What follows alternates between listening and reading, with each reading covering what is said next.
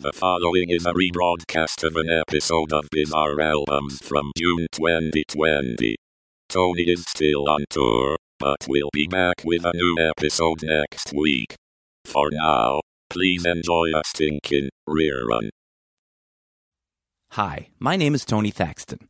Like anyone else, I love a great album.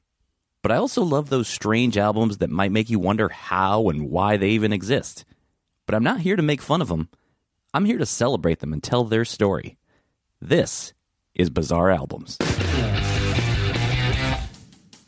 Today's episode, Crispin Glover's The Big Problem Does Not Equal the Solution Equals Let It Be, from 1989.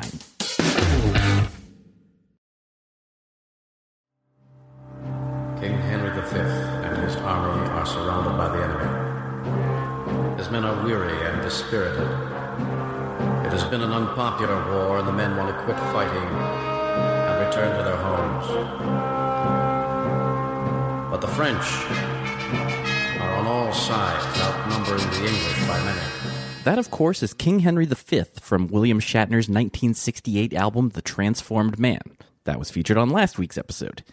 Henry V is a historical play by William Shakespeare, believed to have been written around 1599. It's the story of King Henry V of England during the time before and after the Battle of Agincourt during the 100 Years' War.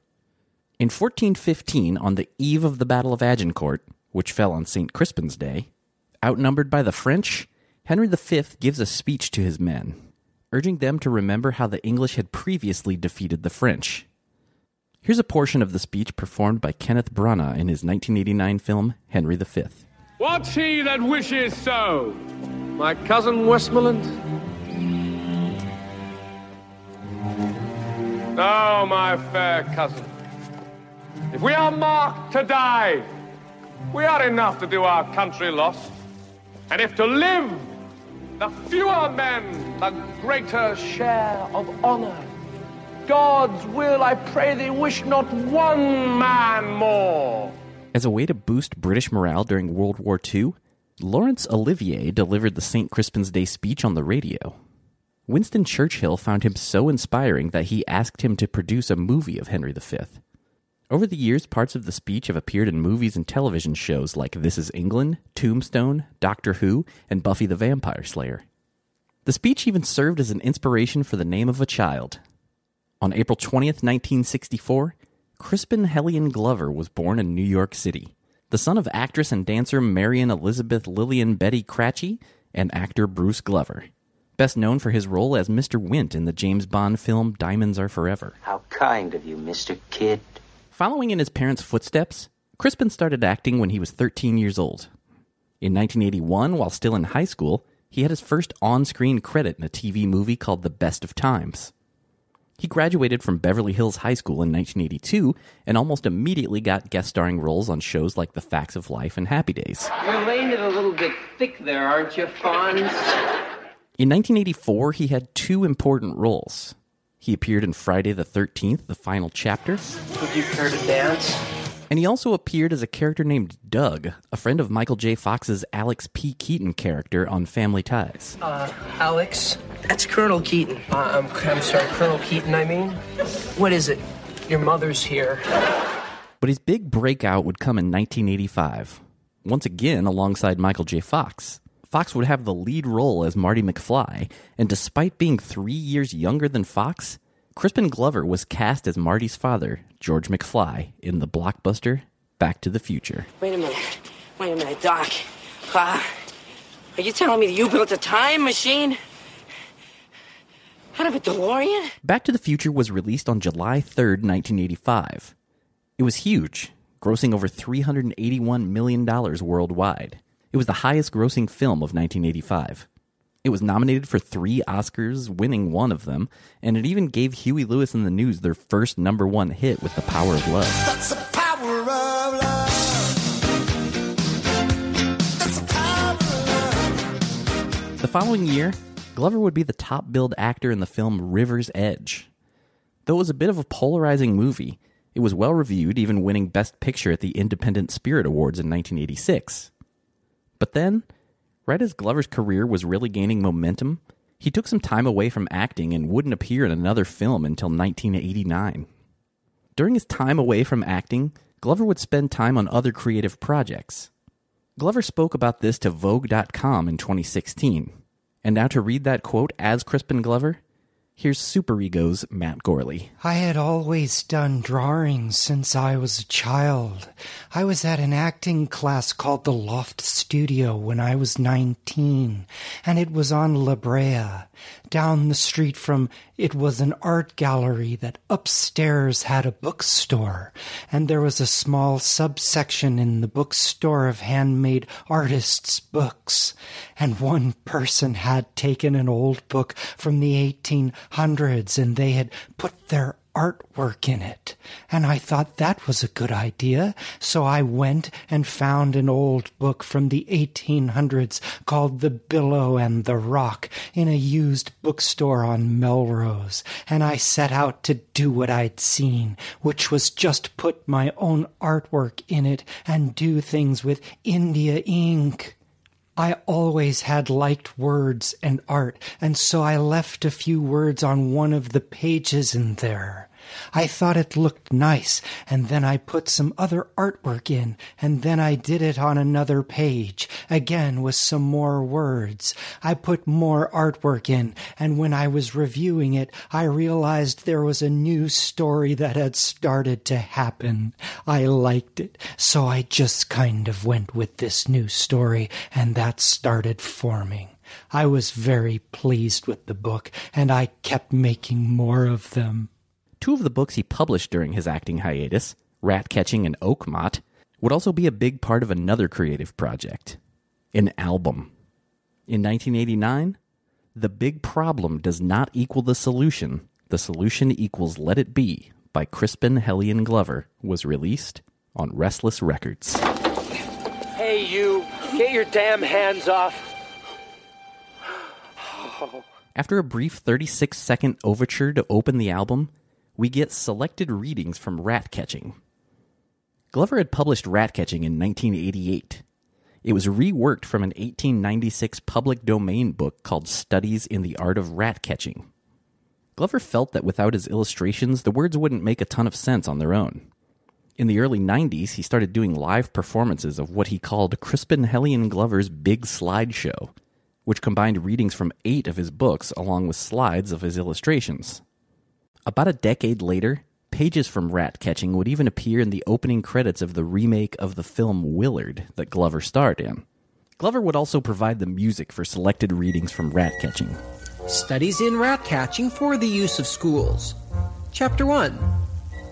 In the following elementary treatise for the use of public schools, I propose following exactly the same plan as my parson, a good fellow not afraid of a ferret or a rat, does with his sermons. That is, divided into different heads, then jumble up all the heads with the body, till it becomes as difficult to follow as a rat's hole in the soft bank. And to begin with, I'm going to talk. The back of the album says it was produced and recorded in Lumania by Barnes & Barnes. Lumania is a fictional mythological civilization where Barnes & Barnes claim to be from, but in reality they're from Los Angeles. Barnes & Barnes are a comedy band claiming to be twin brothers Art and Artie Barnes. In reality, they're childhood friends, Bill Mumy and Robert Hamer. Mumy was first known for playing Will Robinson in the 1960s series Lost in Space. Danger, Will Robinson! Danger! No, Will Robinson! After Mumy's time on Lost in Space, he and Hamer were making Super 8 films, which is when they jokingly began referring to each other as Art. They would form Barnes & Barnes in 1970. Here's Bill Mumy talking to METVLegends.org. We started it when we were 16, and it was never really meant to be shared. But over the years, we wrote and recorded live a lot of goofy little songs. And Robert was a huge fan of the Dr. Demento radio show, which at that point in time was global, was a big syndicated deal. So he was like, I'm going to send in a couple of these Barnes & Barnes songs. Let's pick a couple and do them right. So we cut a few. Fish Heads was one of them. We sent it in to Dr. Demento, and honestly, you know, it is the most popular song in the history of his radio show. Fish heads, roly-poly fish heads, eat them up, yum. Barnes & Barnes would also supply most of the music for this record to go along with Glover's words. which is the case with The Clean New Song. When I came back home, everyone had left messages on my machine. I felt very clean. I felt very clean. Another day is here, and you're ready for it. What to wear? Check. Breakfast, lunch, and dinner? Check. Planning for what's next and how to save for it? That's where Bank of America can help. For your financial to-dos, Bank of America has experts ready to help get you closer to your goals. Get started at one of our local financial centers or 24/7 in our mobile banking app. Find a location near you at bankofamerica.com/talktous. What would you like the power to do? Mobile banking requires downloading the app and is only available for select devices. Message and data rates may apply. Bank of America NA, member FDIC. When you need mealtime inspiration, it's worth shopping Kroger, where you'll find over 30,000 mouth-watering choices that excite your inner foodie. And no matter what tasty choice you make, you'll enjoy our everyday low prices, plus extra ways to save, like digital coupons worth over $600 each week. You can also save up to $1 off per gallon at the pump with fuel points. More savings and more inspiring flavors make shopping Kroger worth it every time. Kroger, fresh for everyone. Fuel restrictions apply. One of two tracks that Glover wrote the music for would be Auto Manipulator, that he wrote alongside with Charles Henry Frieder. I'm an manipulator. I'll play with myself. I'm a masturbator. I strut on by the corner and walk into the grocery store.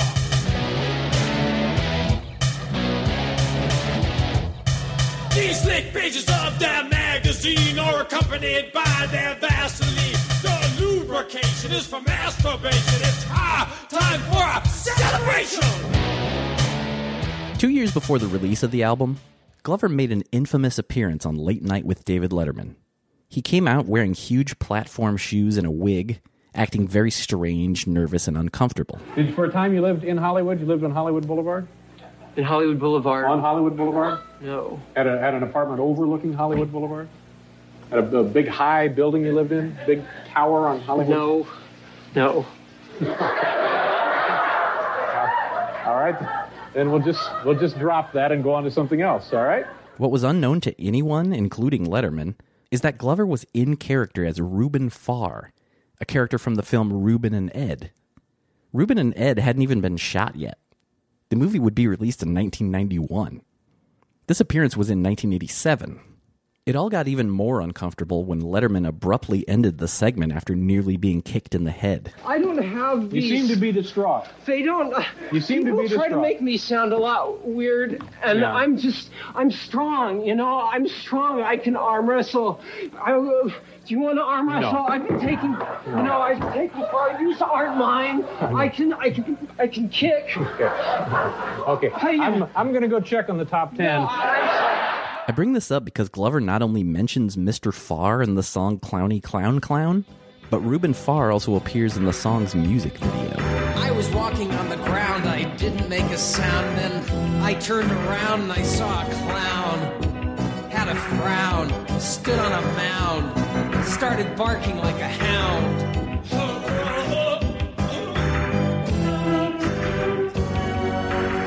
When I came to it, I found he showed me something that was brown. So we became great friends, and late in life, he got sick. Glover would actually make a return appearance to Letterman's show in 1990.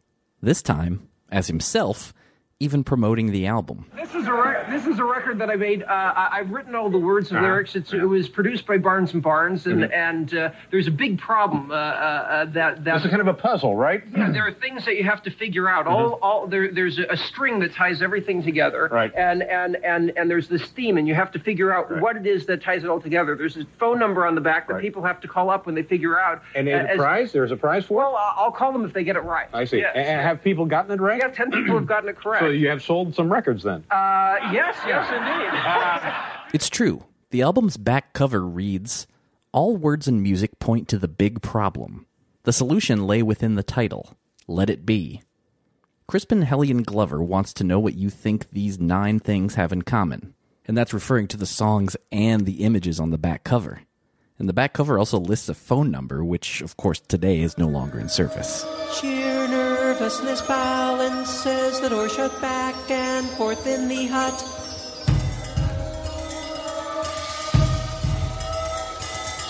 Where is mine? And the voice on the machine for the telephone. Is Dad. The album also features a few covers, including Nancy Sinatra's These Boots Are Made for Walkin', a song that was a #1 hit in 7 countries for her back in 1966. You keep saying it when you ought to be saying it. No, it's right, but you ain't been right yet. These boots are made for walking, and that's just what they'll do. But one of these days, these boots are gonna walk on you. There's also a cover of a song written by Charles Manson. Manson had recorded an album's worth of music between 1967 and 1968. When the Manson family committed several murders and were apprehended in 1969, Manson told producer Phil Kaufman, "Please put out my music." Kaufman released the album of Manson's music in 1970. I'll Never Say Never to Always was on the album, and here, Glover slightly alters the title to just Never Say Never to Always. Inside yourself for your father, all is love, all is none, none is one. Kindly fall back from behind you. The illusion has been just a dream. The valley of death cannot find you. Now is when the sunshine beams. The album closes with several selected readings from Oakmont. Again, these are selections from one of Glover's books set to music. The album lists 3 separate readings from Oakmont, but there are 3 more that are unlisted at the end of the record. The first of the unlisted tracks even features Weird Al Yankovic on accordion.